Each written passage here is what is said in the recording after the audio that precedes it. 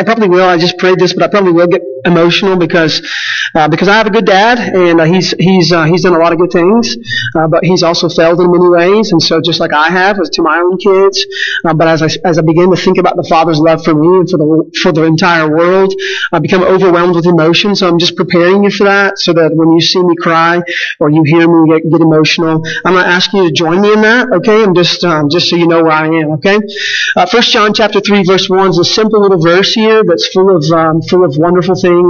Particularly, like I said earlier, the doctrine of adoption. Mainly what I'm saying by that is the study of, or what we can understand that God has done for us, and that He has adopted us as sons and daughters into His family through His Son Jesus. And so John writes this letter to those followers, and he begins chapter 3 basically by saying, see what kind of love the Father has given to us, that we should be called children of God, and so we are. And so we have to come to a realization this morning that if you are in Christ, that if you've confessed Christ as Lord and Savior, and He has saved you, He has then adopted you into His family, and we have to take a moment and pause and see this. So the beginning of the verse, John writes this Greek word, he writes this word, see. And it literally means to stop or to pause and to look actually, to actually look at what's happening or what has happened. We often don't do that. I know that we've used this analogy before, but when we're driving and we have so many things, so many visual things that are happening around us, we're focused on what's ahead of us, and then somebody in the back seat says something like, hey, did you see that antelope? Did you see those twin baby antelopes? Or did you see this? Or did you see that car almost hit us? And as the driver, you're so focused on what's in front of you, you've neglected to look at the things around you. And so at some point you have to slow down.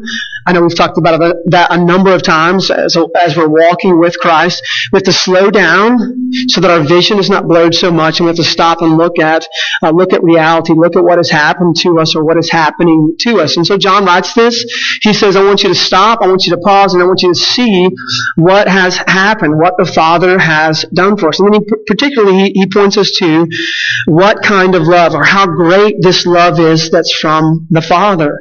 So we look at, John says, stop and look at how great, or this kind of love that the Father has for us. And then here again, we have this interesting Greek word, this word that's pronounced patapos, and it means, from what country did this come from? Like, this is not normal life.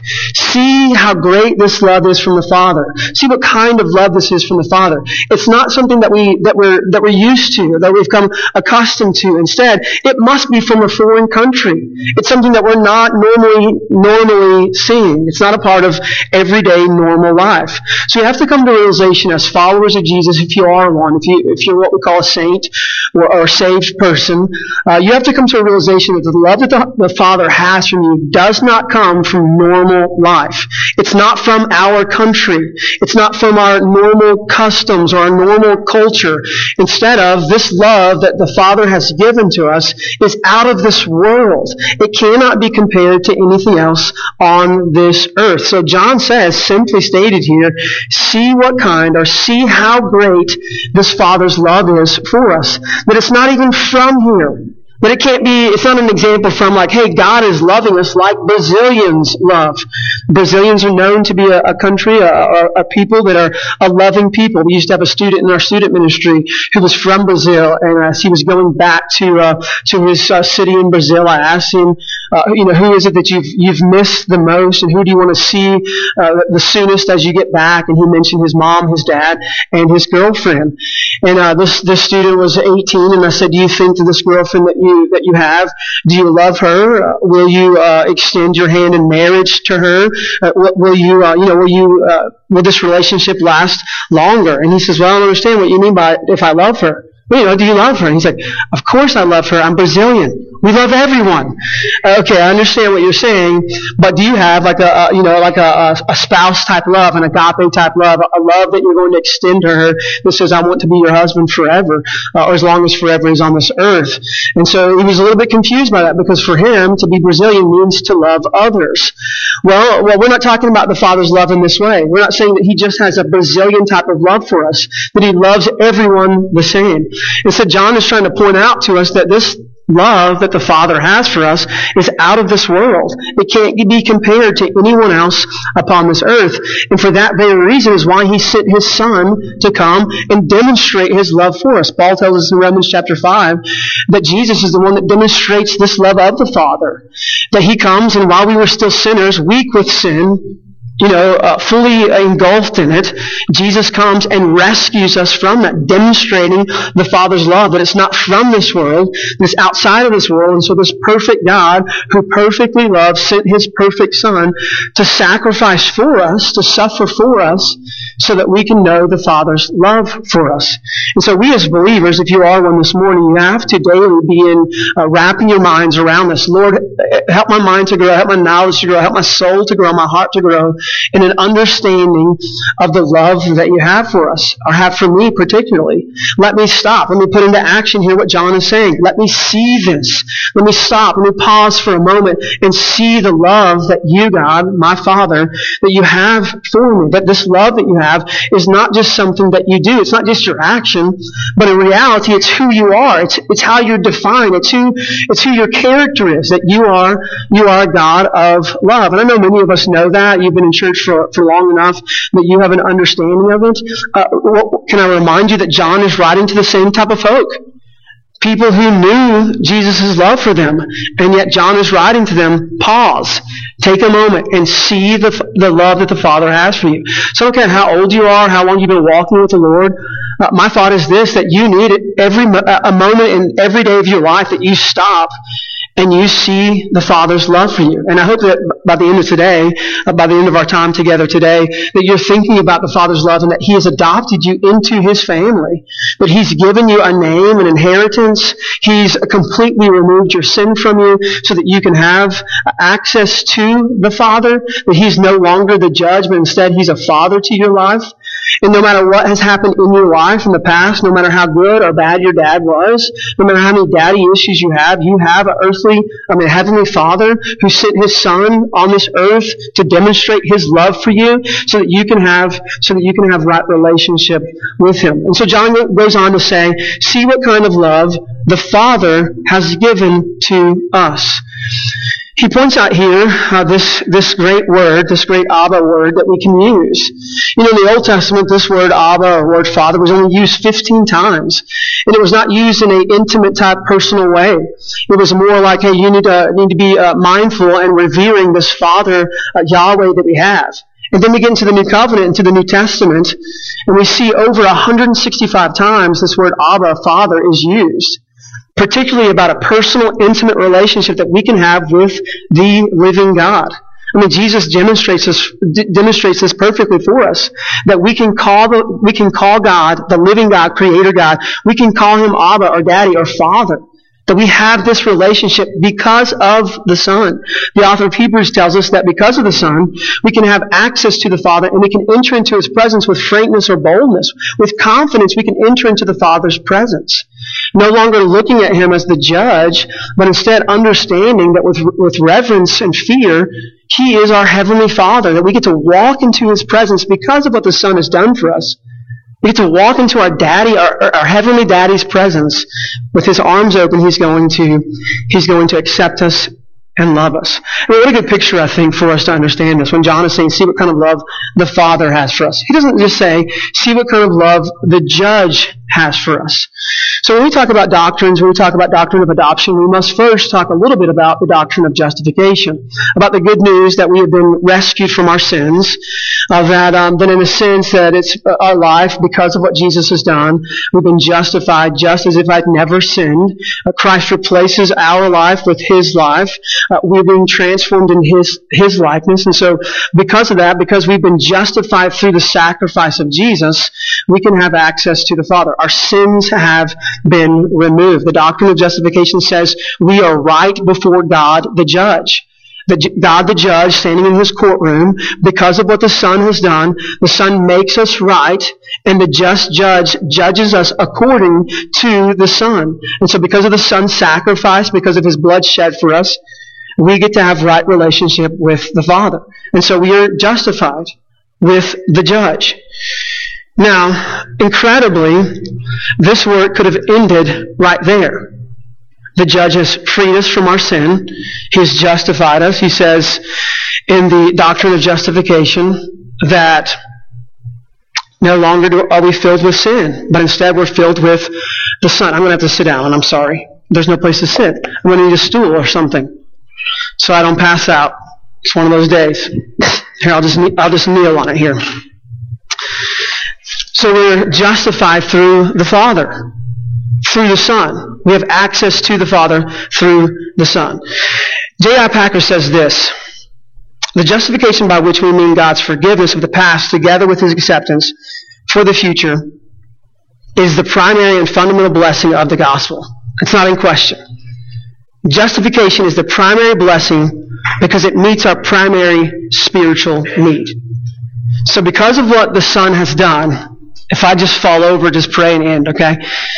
Because of what the Son has done, we are justified in Christ.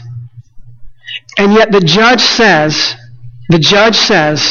no longer do you have to call me judge, but instead you can call me Father. You can call me Father. Like, this is huge. How many of you have ever been to a courtroom? Can you imagine the judge freeing you from your felonies, or freeing you from all the things that you've done wrong? Freeing you from that. Taking your conviction away. Pounding his hammer on the table, on his desk, and saying, you are justified. You're free to go.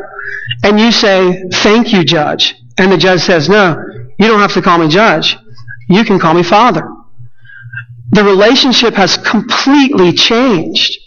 All because of what the Son has done. And so John is reminding us, see, stop, pause, look at the Father's love for us.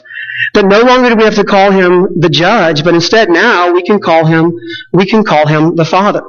So technically God could have just stopped. He could have stopped at justification. But instead He continues with adoption. He continues with this doctrine of adoption, that we can now no longer just call Him Judge, but we can. And here's just a little side note. You don't even know. For 16 years, I preached from a stool to students, and it was really good. And so you're about to get a really good message now. This process that happens should change our everyday life. J.I. Packer goes on to say, so yes, we need forgiveness of our sins and assurance of a restored relationship with God. This is the doctrine of justification. More than anything else in the world, we need this. We need freedom and justification from our sins. And this is the gospel. The gospel offers us, this is what the gospel offers us before anything else. That we can stand before the judge, knowing that the Son has justified us through His sacrifice. And yet God doesn't stop there. Instead, He opens up the relationship. And now we can call Him Father because of because of what His Son has done for us. So go on, thanks Dre. Go on to what it continues to say. See what kind of love the Father has given to us. Do you know anything about adoption? When you think about adoption, the one that's being adopted really has no part in the adoption process other than being in need of rescuing. I mean, the one that's being adopted really has no say in particular about it, concerning a certain age. They really have no part in the adoption process. It's the one that's adopting and the judge who has all the say. And so we see that the Father is the one that's giving us this love. Not because we're earning it, and not even because we really deserve it or are worthy of it, but instead because He sees our lowly estate, He sees our need as orphans, He sees our need of being rescued, and because of that, He sends His Son to rescue us. Galatians chapter 4 says this, "But when the fullness of time had come, God sent forth His Son, born of a woman, born under the law, to redeem those who were under the law, so that we might receive adoption as sons. And because you are sons, God has sent His Spirit of the Son into our hearts, crying, Abba, Father. So you are no longer a slave, But now you are a son. And if a son, then you become an heir through God. And so no longer are we a slave to God, nor are we a slave to sin, but now we become a son of righteousness, or a daughter of righteousness, all because of what Christ has done for us. So the doctrine of adoption basically says this: it is the gracious act of God in which He confers upon sinners the position of sons and daughters, and then the privilege of sonship. See what kind of love the Father has given to us. He has given us this adoption. So how does adoption work? I mean, if we are to call God Father, what must take place? What happened? What did Galatians chapter 4 tell us? Well, adoption requires someone to come at just the right time. We don't wait till, until there's, we're not necessarily being reactive, maybe, but we're being proactive. And Jesus comes just at the right time. He fulfills this for us. That He came, God sent forth His Son, born of a woman, born under the law, to redeem those under the law, so that we might receive adoption as sons. So what happened was, Jesus had to come just at the right time, fulfilling prophecy. He also had to have the right qualifications. If you've been a part of an earthly adoption, you know all about this. You know about the qualifications that have to happen. You know about the home studies that have to happen. You know about the questioning from state or whatever adoption agency you're adopting through. You know about all these things. And you have to answer these questions. And then you might even get a little nervous. Like, am I going to answer correctly? How often do you put kids in a dog kennel? Don't ask me that. That's a difficult question. I try never to do that, but there are these times in life where you fail to meet the qualifications. We're not going to allow you to adopt kids. So Jesus he had to come at the right time, and He had to come with the right qualifications. And in His case, to save us from our sin, to justify us, to rescue us, to adopt us into God's family, He had to be fully divine, fully human, and fully righteous. And so He was. This perfect Son comes with all the qualifications, and He came to adopt us, meeting all qualifications, so that He would be the one that actually could do this. And then the last thing about adoption is you have to have the intention to adopt. You can't just not think about it. It has to be something that you've planned in the past, something that you've put together in the past. Ephesians 1 tells us all about this, that Jesus did this, that it was predestined that He would come into this world and adopt us as sons and daughters into His family. That it was set forth that God had this intention to come and rescue us. He didn't just wake up one day. Number one, God doesn't sleep, but He didn't just wake up one day and say, you know what, today I think I'll just adopt for the fun of it. It doesn't happen that way. It doesn't happen supernaturally or heavenly or eternally, and it doesn't even happen earthly. You don't just wake up one day and say, you know what, today, what are we going to do today? We're going to save the world. We're going to take it over. We're going to adopt today. Okay, well, get started and do that adopting process. It's more than just that. And so then once we are adopted into God's family, then we can call God Father. It's awkward before. I know some of us that are foster before, there's a little bit of awkwardness. When the child comes to our house first, and it's the first day, you want to introduce yourself as Matt, but you also want to introduce yourself as, hey, I'm your foster dad, or I'm your foster father, or I'm your daddy, or whatever you want to say. You want to say those things, but you also know that relationship has to be built. And so, pre-justification, pre-salvation, we look at God as the judge. Once we have confessed Christ as Lord and Savior, once we have been saved, once we have been justified through the completed work of Jesus, then we move from God being, yes, He is a just judge and a righteous judge. We move from Him just being our judge to now He is our Father because of what Christ has done. Our Heavenly Father, through the love that He lavishes on us, He loves us, He cares for us, He provides for us, He understands us, He forgives us, He disciplines us, He leads us. So we move in relationship. Not just this judging God, but we move from that, knowing that our sins have been forgiven through Jesus, into this intimate personal relationship with the Heavenly Father. And that within that Heavenly Father relationship, I'll read this again, in that relationship with the Father, He lavishes upon us, or He pours over us, or He showers over us His love for us, His care for us, He provides for us, He understands us, He forgives us, He disciplines us, He leads us. when we take that oath of adoption in an earthly standpoint, when we take that oath of adoption, we're saying the same things. I promise to love you and care for you and provide for you and understand you and forgive you and discipline you and lead you in the way that you should go. And this is what our Heavenly Father does for us. It's not a one and done type of thing. Yes, I've been justified in Christ, and I praise Jesus for that. But my relationship with God the Father has changed. It's not just God the Judge anymore. Now it's God the Father. And as a Father, what is He doing with me? How is He loving me? How is He lavishing this love upon me? How am I a child of His? He's doing these things. One more time. He loves us. He cares for us. He provides for us. He understands us. He forgives us. He disciplines us, and He leads us. This is the kind of relationship you should be having right now with God the Father. If you only look at God the Judge, then I would say take a moment this morning before you leave this building and understand why you see Him as just and only a judge of your life. Have you not been forgiven of your sins? Have you not confessed Christ as Lord of your life? Has the work of Christ not been enough for you that you would recognize that you have now, through your confession of Christ and your obedience to Him, have now been adopted into His family?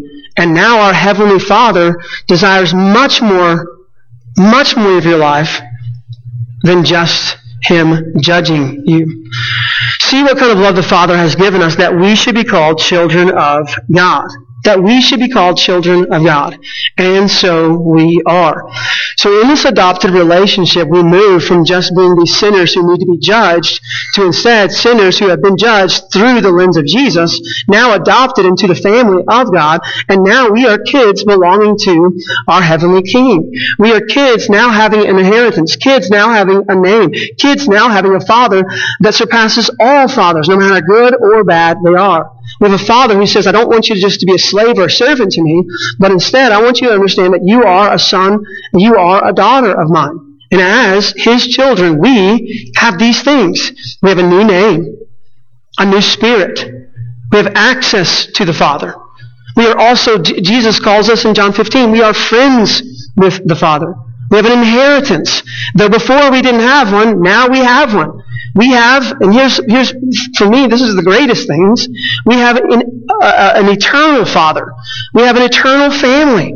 We have brothers and sisters in Christ, people to walk through life together, and we have an eternal home. Most of us are longing for and doing our best to keep the homes that we have here, but if our understanding of Christ is correct in what He's done, and our understanding of our Heavenly Father is correct in what He has done and is doing, then we understand that this place is not our home, but instead He is providing for us an eternal home. And with that, our daily lives should change. See what kind of love the Father has for us, that He's given to us, that we should be called children of God, and so we are. Maybe you're familiar with John Wesley, and I know we're Southern Baptists, and sometimes when we mention folks from other denominations, it's like, oh, them are fighting words. But I've been fighting for a while now, and so let's just do this. But John Wesley, he was this great preacher and missionary who went to save the world, and particularly he left England to come and save America. And after traveling through and doing many, many great works here and all over the world, he wrote in his journal when he went back to England, he wrote these words, and I'm going to read them slowly, and I may read them several times. John Wesley wrote this: I who went to America to convert others was never myself converted to God. I had even then the faith of a servant, though not that of a son. John Wesley, who came to save, who did many, many wonderful works, and still today has left an incredible legacy to follow. He wrote these words: I who went to America to convert others was never myself converted to God. I had even the faith of a servant, though not that of a son. You can continue on in the slavery that you think that you're worthy of being in. You can continue on saying, you know what, at least at the end of the day I can say, well, I did my best to serve the Lord as His servant, and we should serve Him.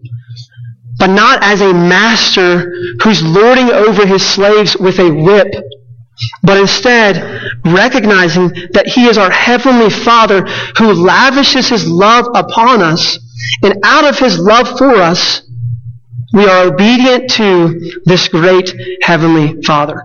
My desire for you this morning would be that you would not leave here this morning not understanding that you can be, through what Christ has done, a son or daughter of Jesus. And you can walk and rest in freedom from slavery. Slavery to sin, but also slavery to self, slavery to your own worth, or whatever the case may be. And instead walk in the adoption, the freedom that Christ has done. But I'll tell you this, I've seen this firsthand. There's a great fight that happens with adoption, and I'm talking about earthly adoption. There's this great fight that goes on.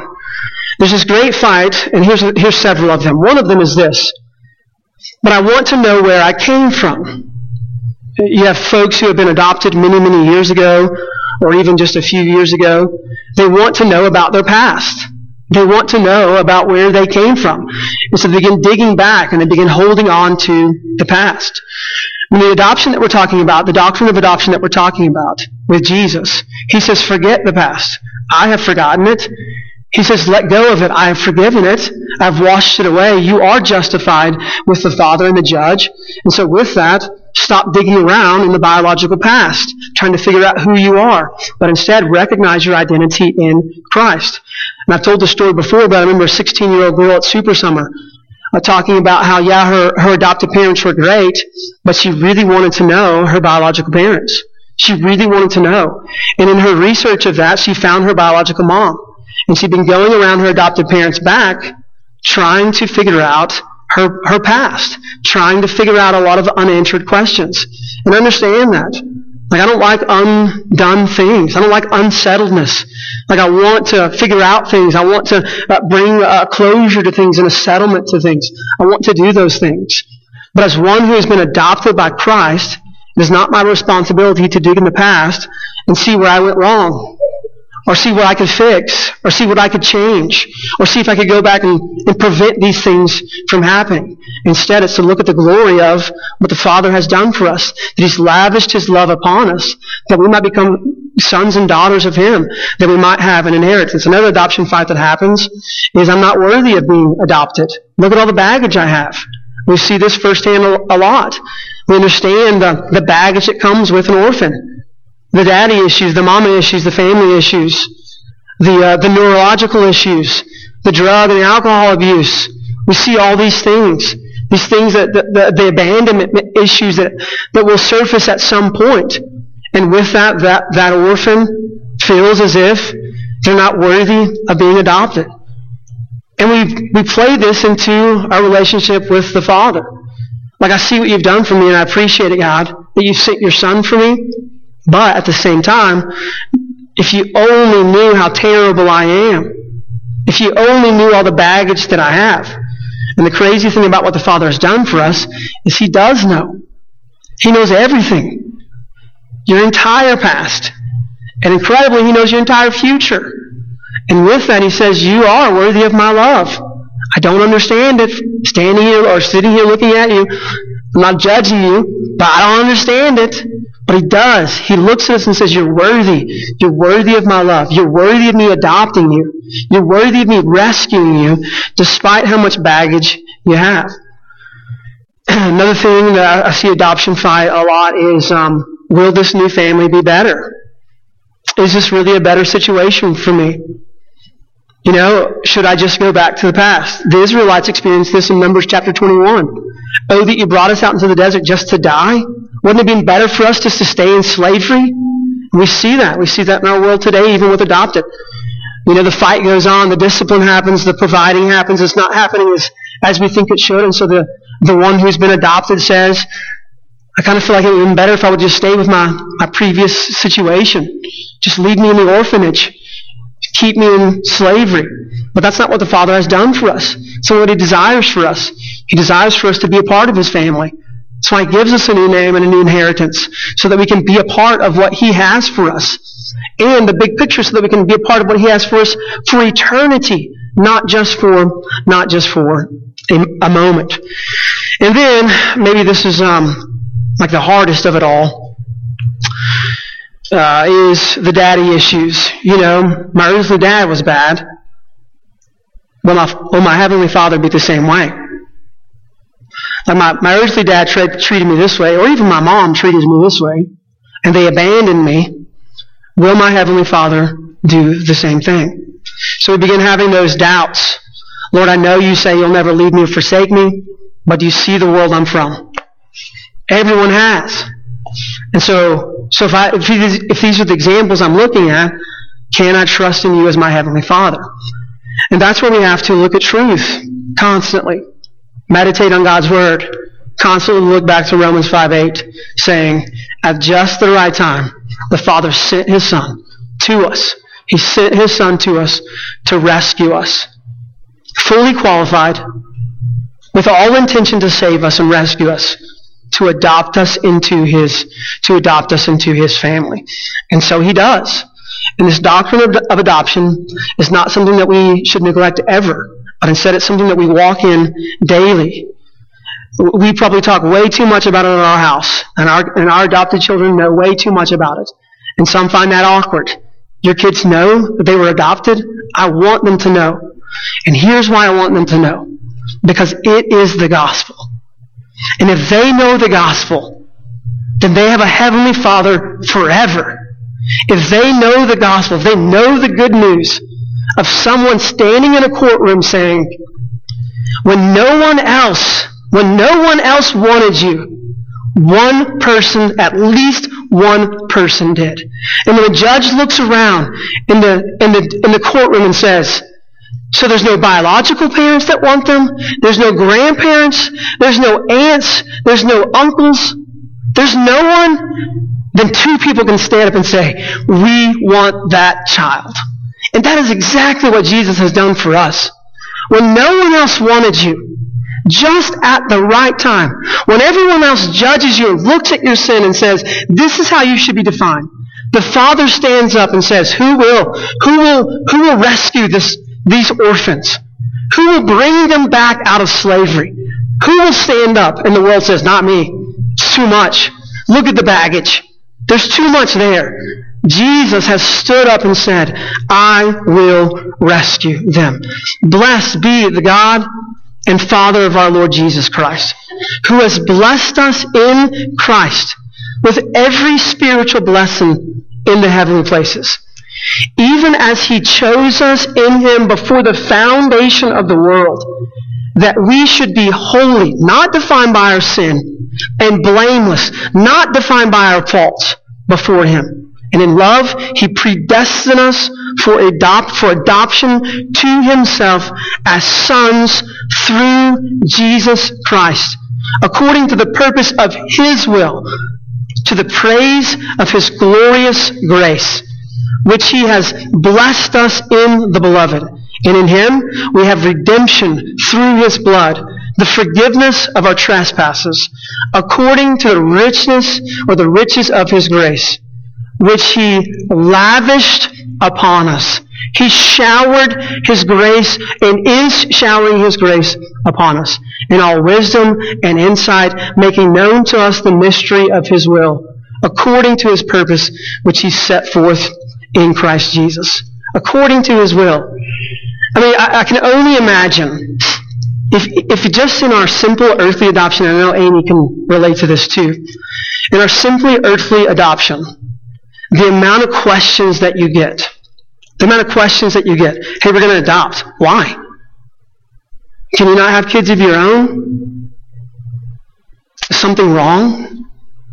What, not having your own biological kids, it's not good enough? Like, why would you do that? How could you do that? I mean, do you know what's going to happen? Do you know what's going to happen if you adopt? Do you know these things? I can only imagine the same kind of questions happening before the Father. Are you sure about this, God? Do you know how much it's going to cost you? Do you know how much it's going to cost you to go and rescue these orphans? Do you know how much it's going to cost you to rescue these people? Wouldn't it just be easier to wipe them all off and just start over with your own biological perfect kids? But no, the gospel says this, the good news says this, that just at the right time in our weakness, God didn't just demolish us and send His wrath upon us, but instead He sent His Son to save us. J.I. Packer says this to finish his statement. He says, but this is not to say that justification is the highest blessing of the gospel. Adoption is higher because of the richer relationship with God that it involves. So what is a Christian? The richest answer I know is that a Christian is one who has God as Father. Christian, this morning, don't just look at God as the judge. Yes, revere Him, respect Him, understand that He will judge your sins, and that hopefully this morning you are in Christ and your sins will be judged according to Christ and not yourself. The richest answer I know, J.I. Packer goes on to say, is that a Christian is one who has God as Father. And if you want to know how well a person understands Christianity, find out how much he makes of the thought of being God's child and having God as his Father. If there is not the thought that prompts and controls his worship and his prayers and his whole outlook on life, it means that he does not understand Christianity very well at all. And my hope is this, that you would understand the love that the Father desires to lavish upon you, to shower you with. That you would at least, maybe a long-term saint here this morning, but you would at least pause and see what kind of love the Father has for us. That He has given to us. Not that we have earned it, or we could ever earn it, but instead, He simply pours it out upon us. That we should be called His children. That we should be called His children. Here's what I really feel like most of us do. We have a good understanding of this adoption, and I'm hoping you have a better understanding of now what the Father has done or is doing for you in the completed work. And that this love that the Father has for us as He's adopting us as sons and daughters into His family, to give us an inheritance, to give us a name, all those things. We so deal with daily self that we neglect to see this love that the Father has lavished upon us, that He's desiring to give to us. And so what we try and do is we try and cover ourselves up. We take that adoption fight seriously. I'm not worthy of this. I'm too much. There's too much of me. I remember Reese saying when Emma came to our house, I thought she was going to be trained. And we think the same thing about ourselves. Like the Father would love us even more if we were already trained. You know what I'm saying? Like if we didn't have mud and grime and dirt and sin on us, then we could be accepting of the Father's love for us. And so I think, and I'm just going to use a real simple illustration, but I think what happens is, and I already have bad luck, so I'm just going to continue with my bad luck here. But we understand and we put the umbrella on, and we stand here under the umbrella, and we see the Father's love flowing off the umbrella, but we're afraid for it to touch us because we see this holy and righteous God, this pure God, and we're so afraid that the sin that we have is going to make Him unholy and impure that we're going to mess up the Father. Like it's going to be our fault. Well, He wants to adopt me. He wants to adopt me. But if I come into His family, His family is going to be garbage now. Like I'm going to come and ruin everything. And so we stand under the umbrella, and I don't know what symbolically the umbrella is for you. We stand here, and we do our best to cleanse ourselves. And then at some point when we feel comfortable enough, we just stick a hand out and say, okay, I'm going to let the Father's love just touch my hand and lavish and clean off my dirty hand, or whatever the case may be. All while the Father is still showering His love down upon us, but not fully accepting of what He's done for us. And I think this is, for me, this is where John Wesley is. And I'm going to walk around as a servant just like this. And I'm going to serve others. And I'm going to give a good picture of what service to God's kingdom looks like, but never fully experiencing the love the Father has for me. And I think the work of Christ is simply this. that we would, in obedience and in your confession of Christ as Lord, allow God's love not just to shower and hit the umbrella, but to move the umbrella, drop it, to drop the umbrella, find your identity in Christ, and let the Father's love completely be lavished upon you. Understanding that your identity is no longer hidden under an umbrella of what you think your life should be like, or your past, or how unworthy you are to be adopted into God's family, but instead recognizing that you as a sinner in the judge's courtroom, being justified through the Son, when no one else would stand up and say, I want that child. God said, I'm going to send my Son and sacrifice. I know the cost. And I'm going to send my Son anyways, so that He can rescue you, so that your entire life can be changed and transformed into my Son's likeness. Let me pray for you. Lord Jesus, I know for myself, for many in this room, I don't want it just to be an experience necessarily, their feelings, but instead reality and truth, our decisions wrapped up in that we might be obedient to you and to you alone. But I do pray that this morning that those wrestling with you who have already been forgiven of their sins through Jesus and are justified, God, that they can move from a relationship of just seeing you or only seeing you as a judge, but now understanding that you're their Father and that you have so much more for their life than just them being fearful of the next mistake they might make. God, thank you just for myself, selfishly, that despite who I am, your word says you lavish your love upon me, and that the kind of love that you have is outside of this world, that you're giving to us, not that we are earning, but you're giving to us, makes us your sons and daughters, makes us your children. So God, help us this morning to rise in that, to stand in that, to be confident in that. As your word that we just read, but let your Spirit be the assurance of that. God, I do pray this morning that if there are those this morning who are still standing under an umbrella, just doing their best to work and serve and have a false hope of what salvation is, or that they would be recognizing that they are your sons and daughters in Christ. God, those who have not confessed Christ as Lord and are still standing in their sin, and let them be convicted from your Holy Spirit that they might confess Christ as Lord this morning and so be saved from their sin. God, help us to respond to you in obedience as our rescuer, as the ones who sees orphans in need of rescue, and you come and you rescue us. In Jesus' name I pray. Amen. Hey, this morning, Zach